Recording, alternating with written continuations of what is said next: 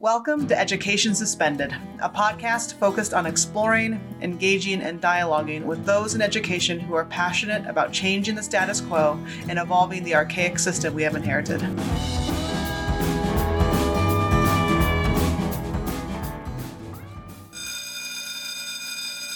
Hey everybody, welcome to episode 9 of Education Suspended. I'm one of your hosts, Jessica Pfeiffer.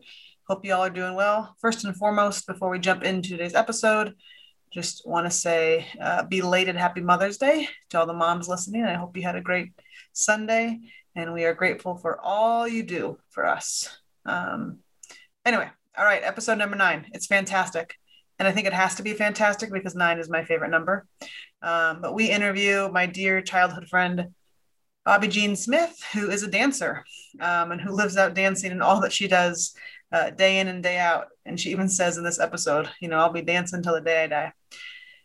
So we really jump into just this overarching reality that we have to do a better job in education of reconnecting the brain and the mind to the body. That there's just no other way to go about it if we really want to get back to learning. Bobbi shares some really cool ideas, as does Steve, actually, in this episode. So I know you're going to like it. Thanks for joining us. Sit back and enjoy, y'all. Here is episode number 9 of Education Suspended with Bobbi Jean Smith.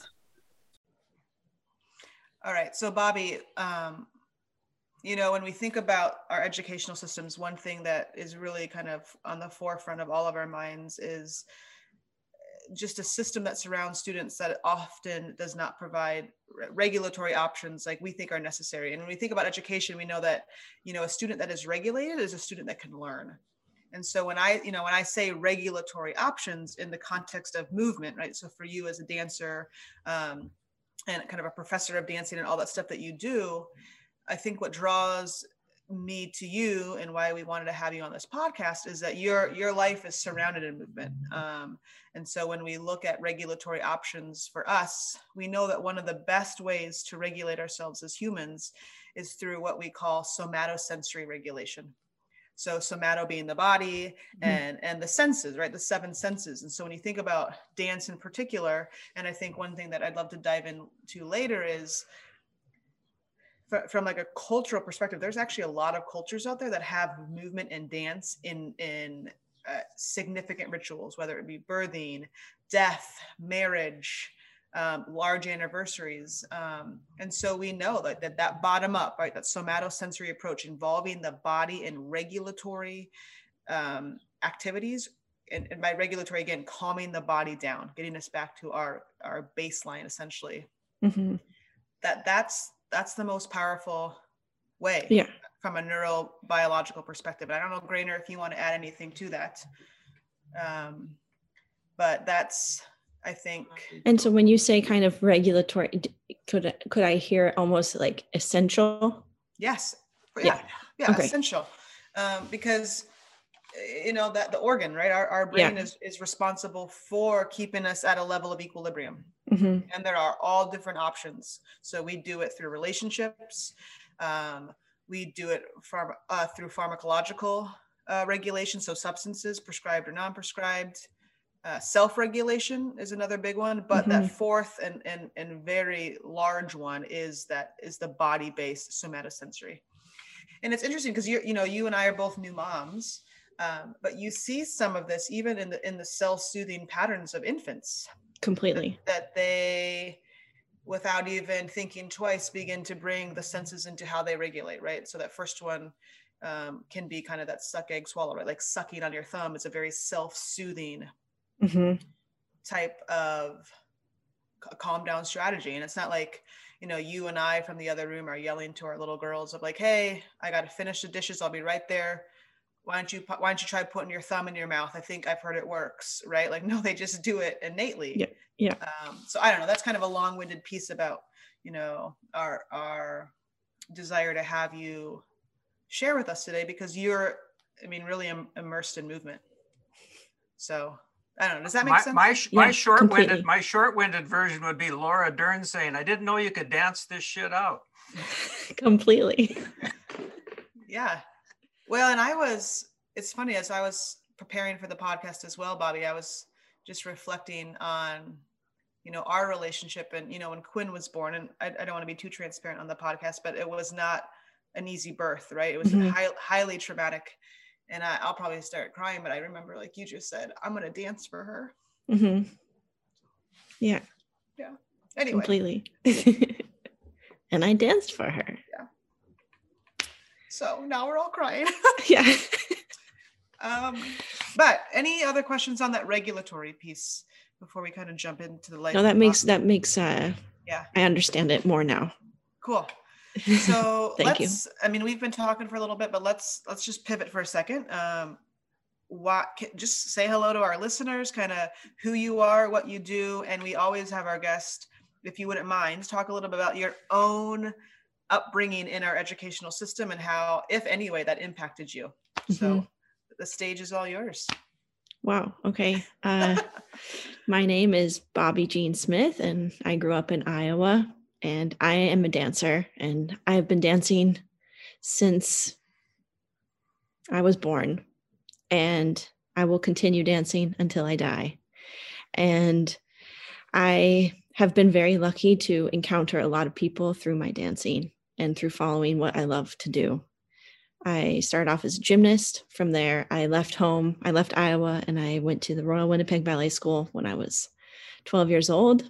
And from there, I studied classical ballet. I then went to high school at North Carolina School of the Arts and switched to contemporary dance, which felt like I had found home. From there, I went to the Juilliard School for college. And I then moved to Tel Aviv, Israel, and spent 10 years there studying under and dancing for the incredible artist Ohad Naharin, which developed a movement language called Gaga, which helps people listen to their bodies better and helps them in so many ways that we can talk about later. I now live in New York, and I am a mother, a dancing mom, and I teach at the Juilliard School and different universities and programs around the country. I love it. And I guess we probably should have said this, right? Like kind of our history together. So we grew up together. Please. We grew up together in Ames, Iowa.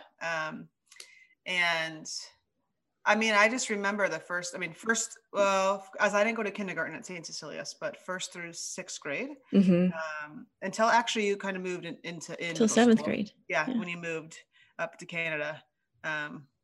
I mean, inseparable to the point that, you just said this, but I don't know if you said that, but gymnastics was really first for you. And we always joke now, but I just remember like sitting on your feet regularly during recess, because you had to do you were so disciplined, even at an early age, that you had to do 100 sit-ups before which eventually became go outside. And I just wanted to go outside and play football with the boys.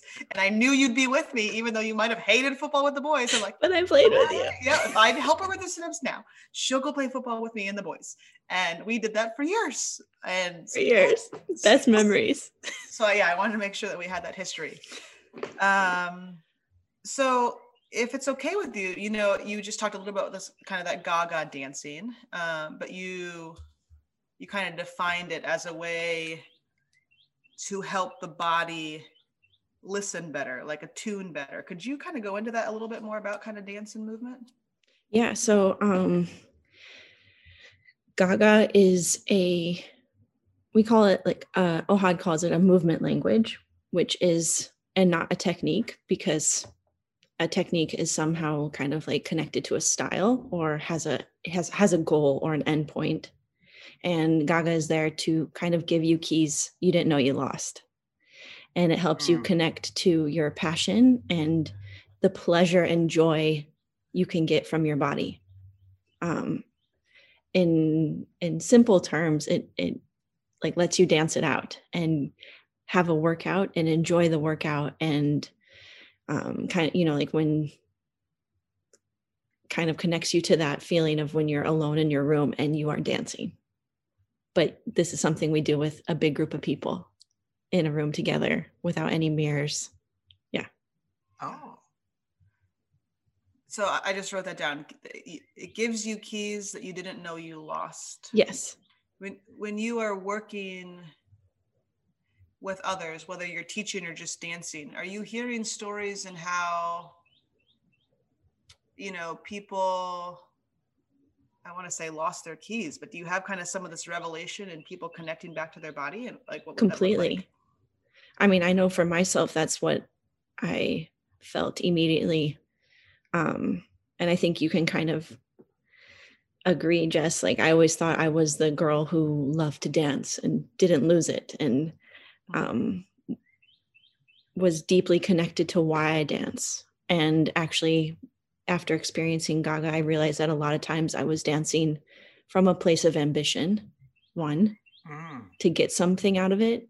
And I had lost kind of my ability to take myself lightly and to laugh at myself and to find the curiosity and this like the pure joy of what I do without it needing to benefit me. And actually, like if I could actually connect to that joy, I could go much further with my dancing than I didn't even know I could. Because, so often in my training, I had been taught to work hard, do these things, work hard, take it seriously. You can't have fun and work hard. And all of a sudden I got to Israel and I started to do Gaga. And it's like, oh no, actually having fun while working hard, there's two different things. They're not connected. Just because you're serious about your work doesn't mean you're doing good work. Yeah. You can have fun and be silly and lighthearted and also work hard. Yeah. And have amazing results. So, I mean, as a student, it sounds like that those were even separated for you, and like you said, in your training. Completely. Yeah. And I think to some degree, I mean, kind of the premise of this podcast, I think it's probably separated for a lot of students. Yeah. As well. I mean, I think also as a society, we often think that if it's not serious, that it's not important. Yeah. Oh, I'd like to, I don't know. I have to bring up something I just found so fascinating and enlightening about sort of on my notes, I put pain/pleasure. Find pleasure with what weighs you down. So that is an incredibly important concept, I think, but I don't want to try to sit here and explain what I think it means. Yeah. I would love to have you elaborate on that. And, it's just something I noticed in watching the documentary that I found really compelling right away. So if you don't mind. Yeah. I mean, so how would I say it? I remember there was there's those amazing aha moments that we all have where something clicks. And in Gaga, we talk a lot about finding pleasure in movement, connect to your pleasure and find pleasure in the effort. And how can you be in and we do that naturally as humans. How can we be in a tough situation and do it for 5 more seconds? 5 more. Finding the pleasure, finding how to deal with being uncomfortable. And I remember kind of thinking like, all this talk of pleasure, I really feel a lot of pain. Like I feel pain in my body. I feel places that I feel my lower back. I feel places that I'm weak. I feel places in my habits. And I was like, that's weird. Like, why do I feel more pain as I'm trying to connect to more pleasure? And then I remember I was like, aha, Bobby, it doesn't go in one direction. Sensation is sensation. The whole goal is to feel more. So as like the threshold for pleasure or joy and all of those things of like, it feels good to stretch and yawn, also the threshold for pain will become more because you feel more. And it can't just go in one direction. The whole point is to like be able to open your arms wider to the world. If one arm is pain, one arm is pleasure, you want to extend instead of just go in one direction. Yeah. And so that I started to think about that a lot. I try to share that with a lot of the students I meet also, because it can be confusing, you know. Well, I think there's a couple things sticking out for me of like, so far you've used the word curiosity, right? And you've used the word pleasure. And in education, when we step back and we think about what are some of the key ingredients that actually keep students going within that cycle of learning, right? Gives them the capacity to intake new information. We know that the first key ingredient is curiosity. Completely. That we have to create a space in which they show up and they are able to be curious. And allowed. Absolutely.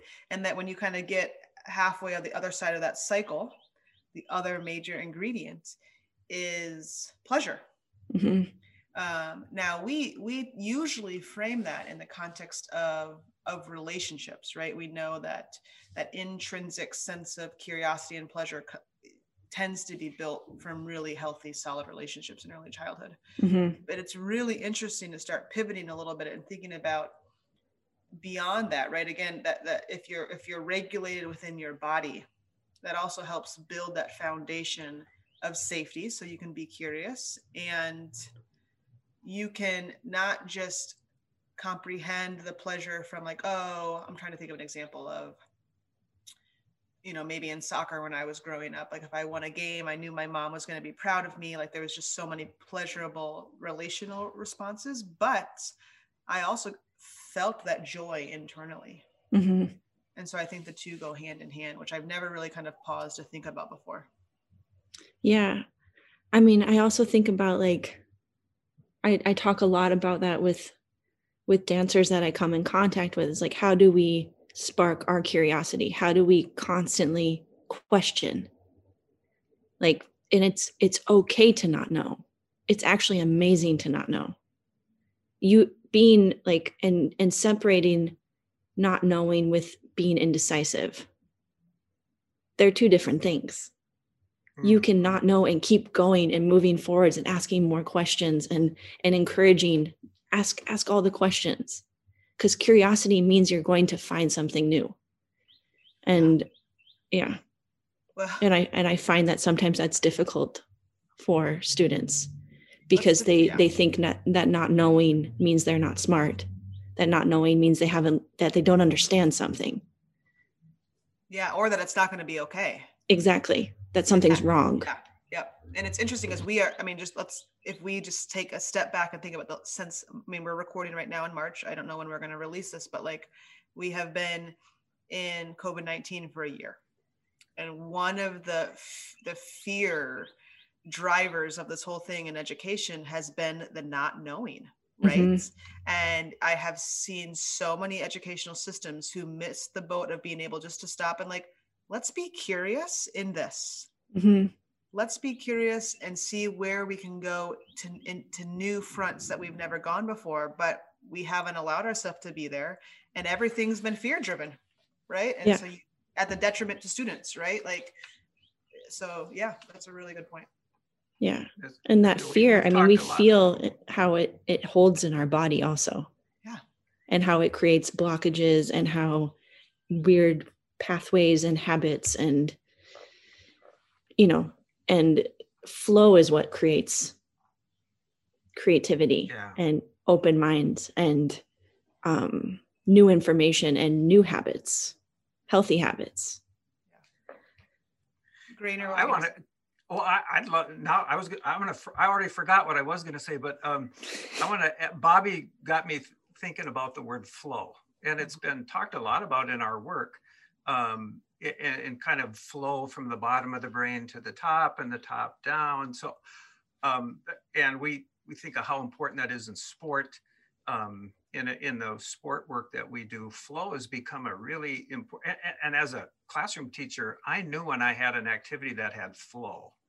It regulated, it stimulated, it created curiosity, it did it all. But I would like to hear from you, your version of that. What does flow mean to you? Flow, I think about it like water, flowing water, and that sensation and flow of movement and flow of information. It's moving through me constantly. And sometimes I think we often, and maybe I'm I'm not qualified to say this, but sometimes I think we think of like flow can happen like up here, and flow can happen from the neck down, or sorry for our listeners, from the neck up for the neck down. But it's actually all one thing. Like the head is just as an important body part as the hand. It is all together. The body is just as important as the mind, and the mind is just as important as the body. It's the same thing. The mind doesn't exist without the body doesn't exist without the head. Like, and so kind of finding that kind of availability and openness, and flow is open hands, open body, open mind.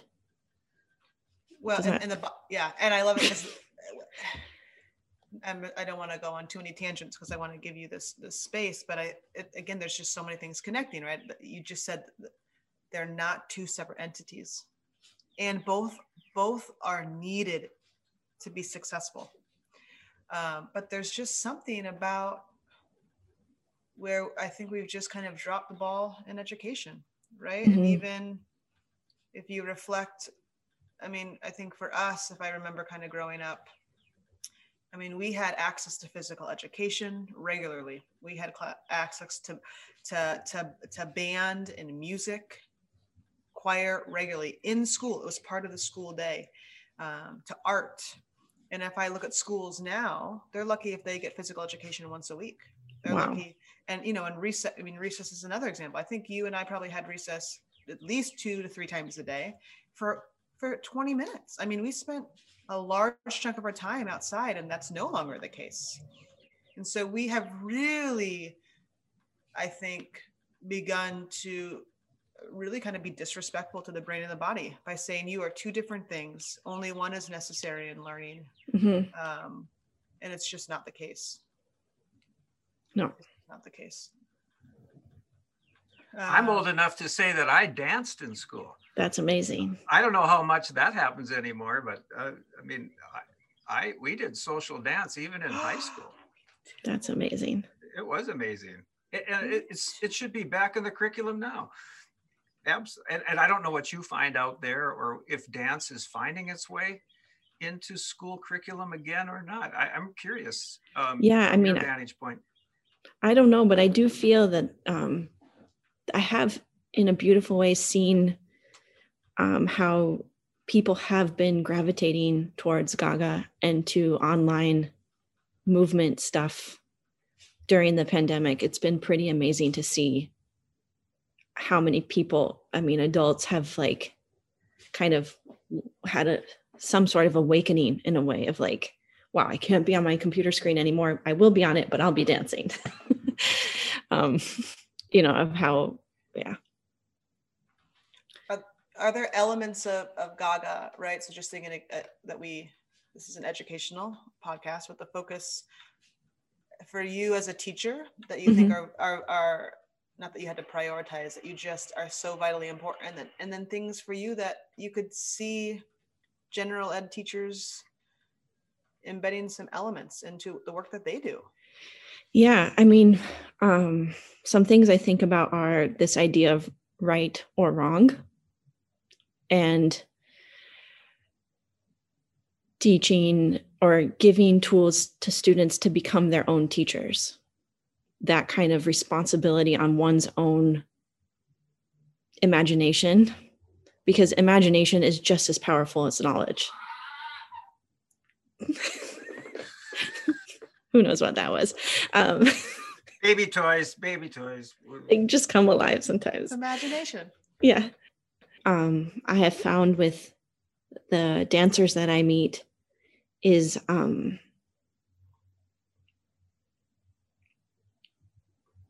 one, acknowledging that I have just as much to learn from them as they have to learn from me, and that we are in a joint relationship. I am guiding the ship, and I am taking responsibility of where that ship wants to go, but it is a conversation, and trying to give keys to the dancers that help them become teachers for themselves. I am not as important as the lessons that they will kind of understand themselves. And I feel like sometimes I have felt that maybe we hold teachers as like the all-knowing, or teachers like to have that kind of like, I am the teacher, I know, I will teach you what you don't know.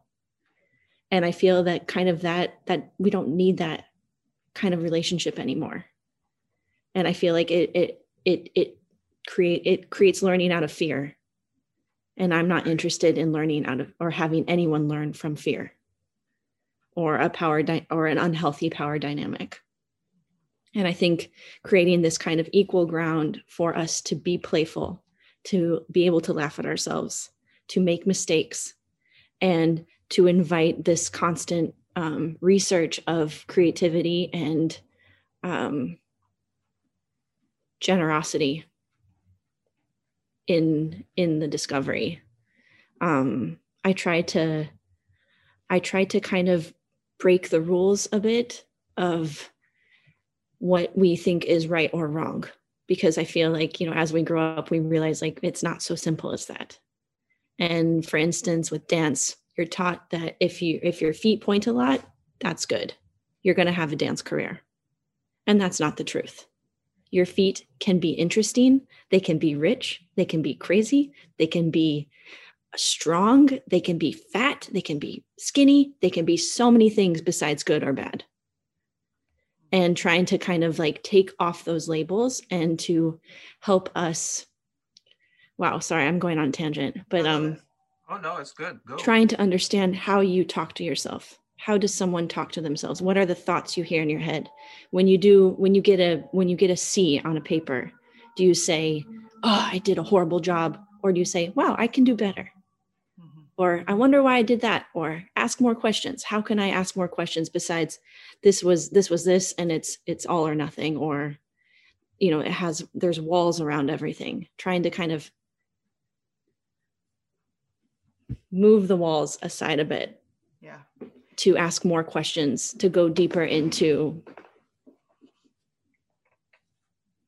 everything. I mean, I like it because I think,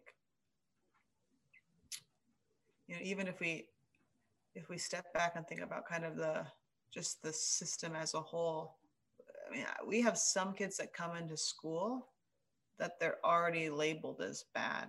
Mm-hmm. Right? Like in kindergarten, before they even step into first grade, like, oh, you got this kid on your roster, and kind of the trajectory. And I was just thinking of like, oh, your foot doesn't point, you're not going to be a dancer. It's like, we see this. And I think one thing that we're becoming more aware of is like, there are specific groups of students who this impacts, right? Our students of color, students of low socioeconomic status. Oh, you don't have pointed feet, you're not going to be a good student. Mm-hmm. And I think that's very powerful. Yeah. And it's not true. Yeah. Like I wish, and I think something the pandemic has taught is like, we can't teach everyone the same because they're not the same. Everyone is different in an amazing, beautiful way. So we need to teach people where they are. We need to meet them with who they are and what they want to give the world. Yeah. And if everyone can give the world the same thing, how boring. Like, and that's where the arts and the culture and everything that's when it becomes more rich, when everyone offers something else. Like I offer an apple, someone offers a pear, someone offers a clementine, someone offers a pomegranate. Like everyone has something else to offer. And so I feel like the education system has to be like large enough to contain all of those things everyone can offer. Yeah. And now I want a fruit salad, but yeah, now I'm hungry now. I'm hungry for a fruit salad. I'm not really shifting this so much, but I want to get back to Bobby on a question I'm kind of dying to ask her, because when I read about you and then watched the documentary, I said, she's really become a both and person. But we all probably start as a more binary person, either or, this or that, right or wrong, you know, pointed toes or not pointed toes. skinny, you get it, but you really had shifted. I don't know how big of a shift. Maybe that was always kind of who you were, a more open and all-encompassing both and kind of person. But what I found, super interesting about your life is at some point you kind of took on the danger of, you could have been really comfortable in Israel, just continuing to do what you did, but you took a chance, you took a risk. And same thing we're asking teachers to do right now. We're saying, take a risk, expand, open your arms in a bigger way. And I would love to know kind of how that worked. I mean, how did you evolve to get to that place where you said, eventually I got to find my own voice, which I think is finding our danger, is finding out who we are authentically and then express it. And so I'm just really interested in your comment on how that happened for you when you made a big decision that was scary and hard. Yeah. I mean, I guess I've always been taking chances, right, Jess? Absolutely. And I do feel like dancing helps that. And I've never really thought of it like this, but I do think that the connection to the body creates a certain strength and a certain acknowledgement of one's own power as someone walking or operating on this earth. That I feel that no matter what happens, I feel my feet on the ground. And I'm going to be able to catch myself. And I think that does come from dancing and investing in the body and the work with the body, mind, and everything like that. That my core is strong. My heart is strong. And that gives me strength to be able to try to fall. And maybe through dancing, I've been trying to teach myself how to actually fall without hurting myself, as a metaphor in a way, because, as a dancer, you train your whole lives, and it's like, can you walk normal on stage? Can you walk like you haven't had training? And can you fall like someone would actually fall without hurting yourself or without making a sound? And in a way, that metaphor is like, in a way, I think helps me to abandon and to go for something or to jump into the unknown, because I know that I will be able to catch myself. Did that help at all? It did. No, it's great. No, thank you. That's great. And again, you're going back to this premise of the brain and the body connected. So I'm wondering, what are techniques that you do to connect the brain and the body to get that flow? Like as a teacher, as a human, and things that we can start doing in education.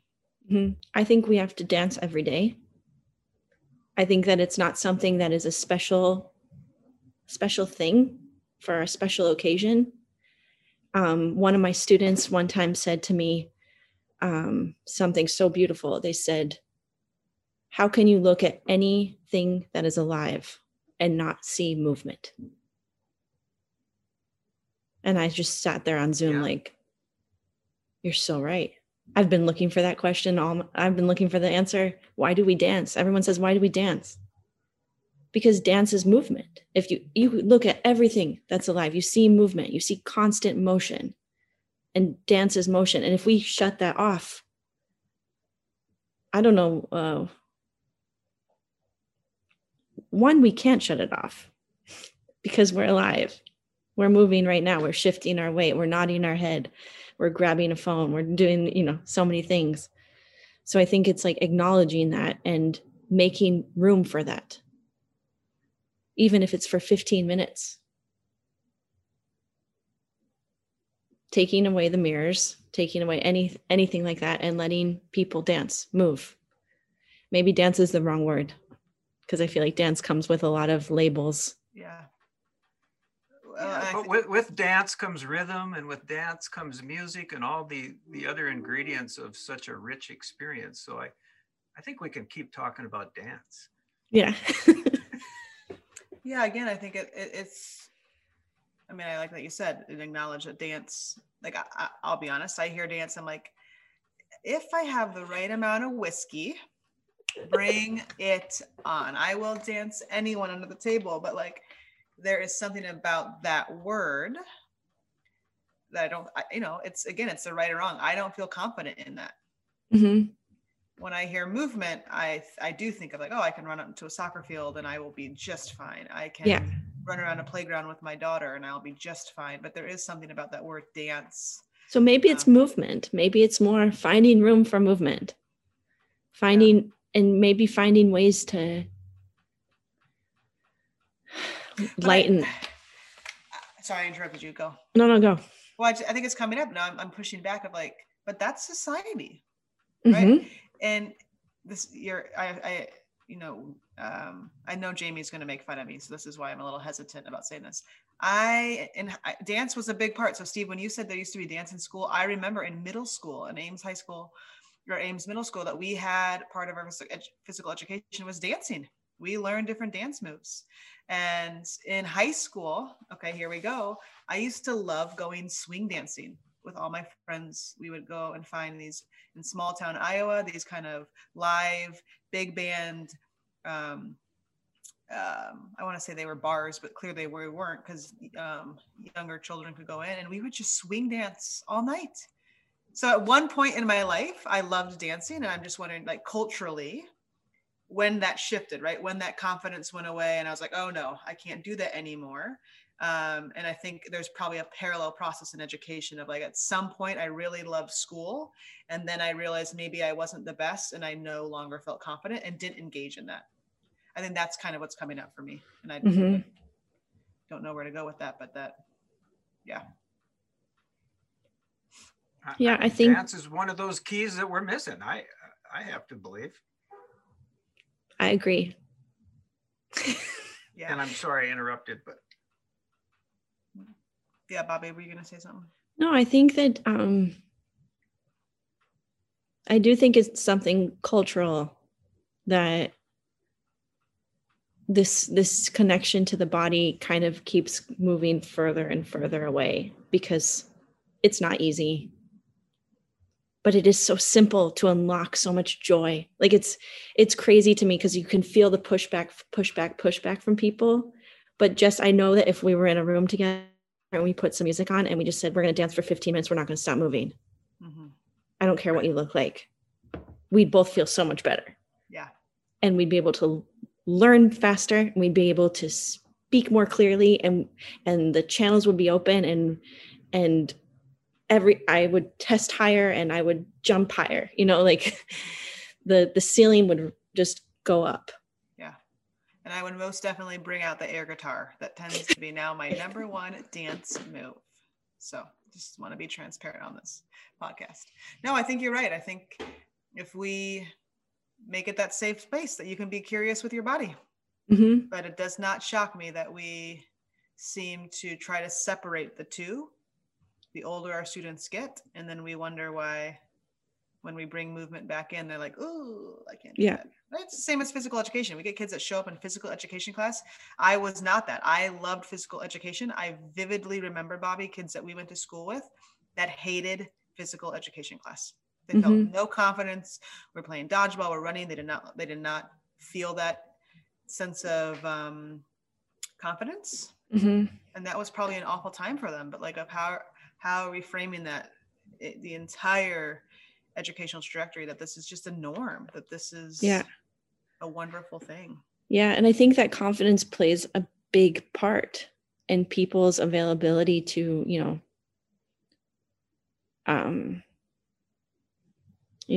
be curious. Someone who is not confident cannot be curious. The fear factor is too high. So it's like, how do we give more confidence? How do we strengthen the engines for each person to have the confidence to try new things and to fail? And could we not use the word fail? Could we try to call it something else, or not have a word for it? Like, could we take off those kind of hats or labels? with learning. Yeah. A system without labels, I think people would not know what to do. Yeah, because it requires more effort. Mm-hmm. It's easy. It takes less effort to label. Mm-hmm. I find that in myself. It takes less effort to say, that was good, I can move on. If I actually move past that and just kind of skip over that part of saying that was good or bad, then I have to keep going. I have to find out more, which is amazing. But maybe I'm tired. Yeah. But I want to try to, I think, push past that. Mm-hmm. Go ahead, Grainer. I can see your wheels turning. Oh, when I watched Bobby, when I watched you dance as a male coach, football guy, you know, the whole thing. But although I did like to, I've always liked, you know, I recall being a sophomore, actually going to a dance. I was buttoned up, straight laced, and finally something broke loose in me, and I started dancing because we were out of town at a basketball game, and no one was going to see me. And I just danced my little fanny off all night long, and I was stuck on dancing for the rest of the time. What I think is, and it was very, you know, I'm sure it wasn't pretty, and I didn't really worry about that. It was just go get it. It was movement to music.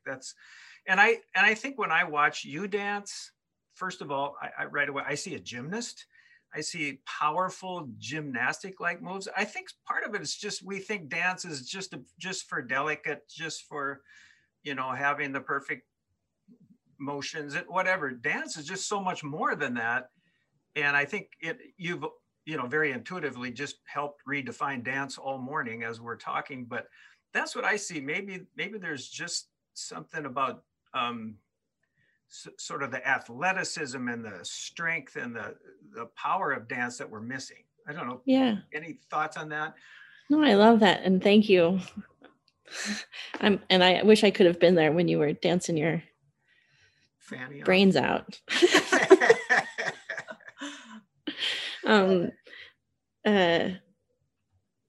Yeah, I mean, I think that goes with like somehow all like us classifying that everything is one thing. It's never just one thing. When do we ever feel one thing? You know, like if we like ask ourselves, like, when do we ever just feel I'm just so happy? I'm 100% happy. It's always happy. And I'm anticipating, or I also am missing, or I'm doing, you know. And so I think, you know, for me, dance is all about how many things I can contain at one time. How can I be delicate and strong at the same time? How can I be long and fast? How can I be short and slow? How can I be many different contradictions? Mm-hmm. And the more we can acknowledge that we are full of contradictions, and that's what makes us interesting as human beings, the more colors we can see in ourselves and each other. Yeah. And so kind of like taking away those like dance is only this, it only can happen in this space. It can only happen with these kind of people. Dance is movement. Movement happens all the time, whether we like it or not. It is happening. It's whether or not we choose to listen to it in ourselves and in the world. Yeah, it's almost like dancing our way into the orchestra, but the whole world is the orchestra. Mm-hmm. You know, and if it's really sad if we don't play along. Completely. And that's one thing I really appreciated watching in your dance was the great variety of style, and sometimes it was aggressive and sometimes it looked painful. Mm-hmm. And at other times it was just flowing and what we would think as classically beautiful, but it's that non-binary thinking that helps us see it all as beautiful. That's the hard part. Mm-hmm. Yeah. And I think if we think about like kind of that non-binary, right, that removal of labels, I do think there's fear behind that. And I want to norm that, right? Of like, for most people, that would probably equate to some form of chaos. And the last thing that you want in a classroom is chaos. Completely. Well, as a teacher, that's what you're taught, right? But if we're kind of shifting that lens of what it means to teach, and that chaos is part of it. Is part of it. I think innately you'll be able to feel confidence and a desire to maybe innately start moving back towards that element of movement in education. I love that. Yeah. I mean, I also feel like, you feel that sometimes the avoidance of the chaos is also what can create the inner chaos and the inner struggles within a student. Do you feel that in teaching? I've never thought that way. I feel that way. And I think, again, this last year has been a really good example. We have been working so hard to make a non-chaotic educational system at the detriment of our educators and of our students. And when chaos was thrown at all of us, no one knew how to respond. That sense of creativity had been stifled. And because you need creativity to get out of the chaos, to know how to handle, to adapt, to be ready to move in every direction. If we take that metaphor more of like what we want our brains to do and our thoughts to do to different situations, and we take it physically, I think there are connections there. It'll connect. Yeah. Well, I think that we've been strategic to some degree in education of trying to take the chaos off, because if you remove chaos, it's very easy to move through a system that's heavily compliance based. And compliance means control, and control means, I'm going to do quotes, but no one can see it. It's the easy road. And I think what we're trying to push and re-evolve ourselves as a system of educators is saying enough is enough. We need to move away from the lack of chaos, this deep-seated desire for compliance, and say we need to become a system that brings regulation back into it. First and foremost, that this distinguishing between regulation versus compliance, they're two different things. And while regulation might mean more chaos in the beginning, it also means more creativity. It also means more curiosity. It also means a better sense of connection to brain and body. Therefore, we will have stronger students, right? We will have stronger teachers, and we will have stronger systems that the next time something like this happens, we can access it as an admin, as a system, and be creative. Amazing. I love that. Yeah. Oh, that's a lot to think about. Boy, I love that saying. I wish I would have written it down, but where you said the way we fight against chaos is actually more chaotic than the chaos that we somehow seem to think is there. That was really an important concept to wrap our heads around. I think that accepting and saying that's just a part of it. That was a really strong statement. I'm going to think about that one a lot. Amazing. Because we can't, if we look at nature, we can't have just one or the other. We have to have the storms with the calm waters. Like we see that. It's like, if we see that all the time, like I just know for myself, if I think about like, if I try to suppress the chaos in me and I try to avoid it, usually it like creeps out in ways that are more detrimental and harmful, in ways of like anger or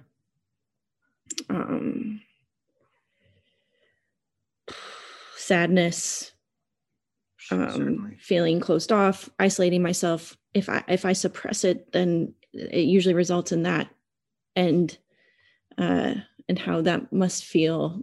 I don't know. One, as a teacher in a room, or as a student, if if there's always one place that you can't go, you always end up looking in that one direction. Yeah, so true. No, and I think what you said was super important. There's a huge difference between compliance and a regulated child who's learning life skills. And I think dance, to me, seems to be a great catalyst to maybe get us to the point of not the difference between brain and body, but the uniting of brain and body is a really important factor if we're ever going to get to this place of opening our both arms. As people can't see, you did that earlier in our podcast, but it was a beautiful expression of, we got to open both arms on both sides and wrap ourselves around the chaos, but also around and the order and the balance and the dance. That's the dance that goes on inside us. And I just love that. I think it's a great takeaway from our talk today is to be less binary and to think more about connection. And that's really powerful. Yes, Steve, I've been kind of thinking about this compliance, and I don't mean this in a negative connotation. I think it's the nature of our education system of almost being strategic in making sure that we detach our minds from our body, because when we're in our body and we're wiggly and we're moving, right, that's not okay. That's a negative behavior. And so we teach kids to sit still, and then we're just in our heads, we're daydreaming. And so we're not teaching that connection between the two and having that flow and being okay in the movement. And so I don't know, I think, to wrap it up, we really need to do a better job at bringing the two together and being okay with that, being okay with what that looks like. You know, I taught a lot of years and I was good at compliance. I could make that happen. And people would have, patted me on the back and say, he really has great classroom control. Then I learned a little bit more about, in my later years of teaching, that, I could get classroom control another way. And it was through movement. And it was through rhythm, and it was through music, and it was through going outdoors a lot. Amazing. And finding that. So I think I can at least confidently say as a teacher, we don't have to just go for the cheap route of compliance. We can go for the more complicated but more beautiful route of putting our systems to connection, the connection of systems, the body and the mind. And dance, again, is that beautiful metaphor for it. I love it. I love that.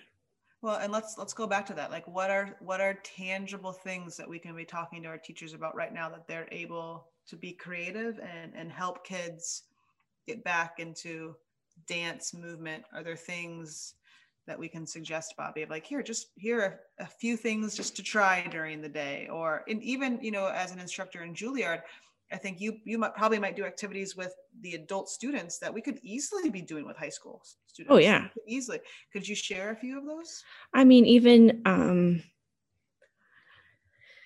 I think even having, maybe even giving an assignment of, how can you tell this story with your body? How can you what would, and let's have a 1 minute break where we all listen to this song and we bounce to the rhythm. Something simple like that. Or with some of my students, I do this exercise where one person closes their eyes and the other person is making sure they don't. I don't know if this would be good. You can erase this later. But closing their eyes and seeing if they start to dance, if they start to move. Following their impulses. So I need to think more, but it's okay. Yeah. I one of my favorite things when I'm in the classroom to kind of give them a little break is I do love playing music, and it's so probably elementary, but I'm just like, we're going to do freeze dance, right? Something so completely simple. We're going to play a song that these kids love, and we're going to move our body, and the song stops and everyone freezes, and we do it again, right? And it's those types of things that one of my favorite activities. Yeah. And to be silly about it. It doesn't have to be something heady and full of a lot of meaning. It will be full of a lot of meaning. That's the amazing part. if you give space for it. Right. And I think the other thing that comes up is, going back to curiosity and pleasure. What we know is that cycle of learning in the context specifically of pleasure is that's ideally a two-way street. So if I reflect on myself, I engage students in freeze dance, right, that activity, because I actually really like it. I think it's fun, but I think it's important for our teachers to find a way to embed movement that also feels safe and fun for them. Completely. Because we don't want them to engage in an activity. There was one activity that we used to do with the kids called the brain dance, and it was really this focus on bilateral movement, because we know how vitally that important that is for getting kids regulated. I never felt comfortable with that because it was I had to memorize everything, and there was a story along with it, and I would try to do it, and I could just sense that it wasn't regulating my kids how I wanted to, but it's because I wasn't experiencing joy out of that same activity. So for our teachers, of finding things that feel safe, that bring joy and pleasure to them in the context of dance and moving, because the kids are going to pick up on that. And that's going to really, I think, enhance that regulatory option. I don't know if that makes sense. Yeah. I mean, it makes me think about something my husband always says. He said, there's nothing more powerful than seeing someone who is comfortable in their body and has confidence. So how much that can echo into the students of seeing a teacher who, I think that's also work we need to do on ourselves, of like, how do we become more comfortable in our own skin? Mm-hmm. And that will also, how we use our hands to tell a story, and how we walk in the space, how we, create this open heart, and like that, not that we have to be dancing teachers, but just enjoying our own bodies will also echo so much. So it really makes me think, just like how you said, if you are connecting to it as a teacher, it will echo much faster. Yeah, it'll echo faster, and at the same time you're given a moment just to regulate yourself. Yeah, which we all need that during the day. Completely. Bobby, I remember kind of a layered we always say, how do we get there? And one thing I learned to do kind of end of my teaching is I hung a big sheet in my classroom, put the overhead, just how technological I was, put the overhead projector behind it, and then asked the kids to dance as shadows. Amazing. And that took so much fear out of it. And my daughter, later working with autistic adults in Albuquerque, did the same thing. Love that. And they were very terrified to dance in front of their peers, but they were wild behind the sheet. And we got to watch behind the sheet. I said, no, I didn't, Thank you. Yeah, thank you. Keep going. Okay. I just wanted to clarify. But they would sing karaoke, they would dance, they would do everything as long as they could do it as a shadow. And of course, the goal was eventually to come out from being a shadow and then be yourself. But for any teachers out there, that is the simplest way sometimes to get people moving in a meaningful way, but not so more respecting their intimacy barrier and what might be really hard. Completely. So, I love that. Shadow dancing is beautiful to watch, but actually it's even better to do. I love that. I love it. Or masks. Sure. That's been amazing. Even with dancers who have trained their whole lives, you put like a mask or like an animal mask or some character, and the things, they move in completely different ways. All of a sudden, that kind of those insecurities, it's about creating the safe environment to be able to make a fool of yourself and to laugh, and laughing is good. Yeah. and giving space for that, and being, as a teacher, being able to kind of maybe take off that hat of I'm so serious. Exactly. I love those. Bobby Jean, I can't thank you enough for doing this. Thank you for having me. It's amazing. The work you're doing, I don't even think, hopefully you recognize, right? Like, you are doing beautiful work, and there's such an overlap for what you do and helping us change our system. And and connecting us, making us whole again, is something that we need to strive for. So thank you for all that you do. And thank you for all that you all are doing. Yeah. It's beautiful. Thanks, Bobby. Thank you. Thank you so much.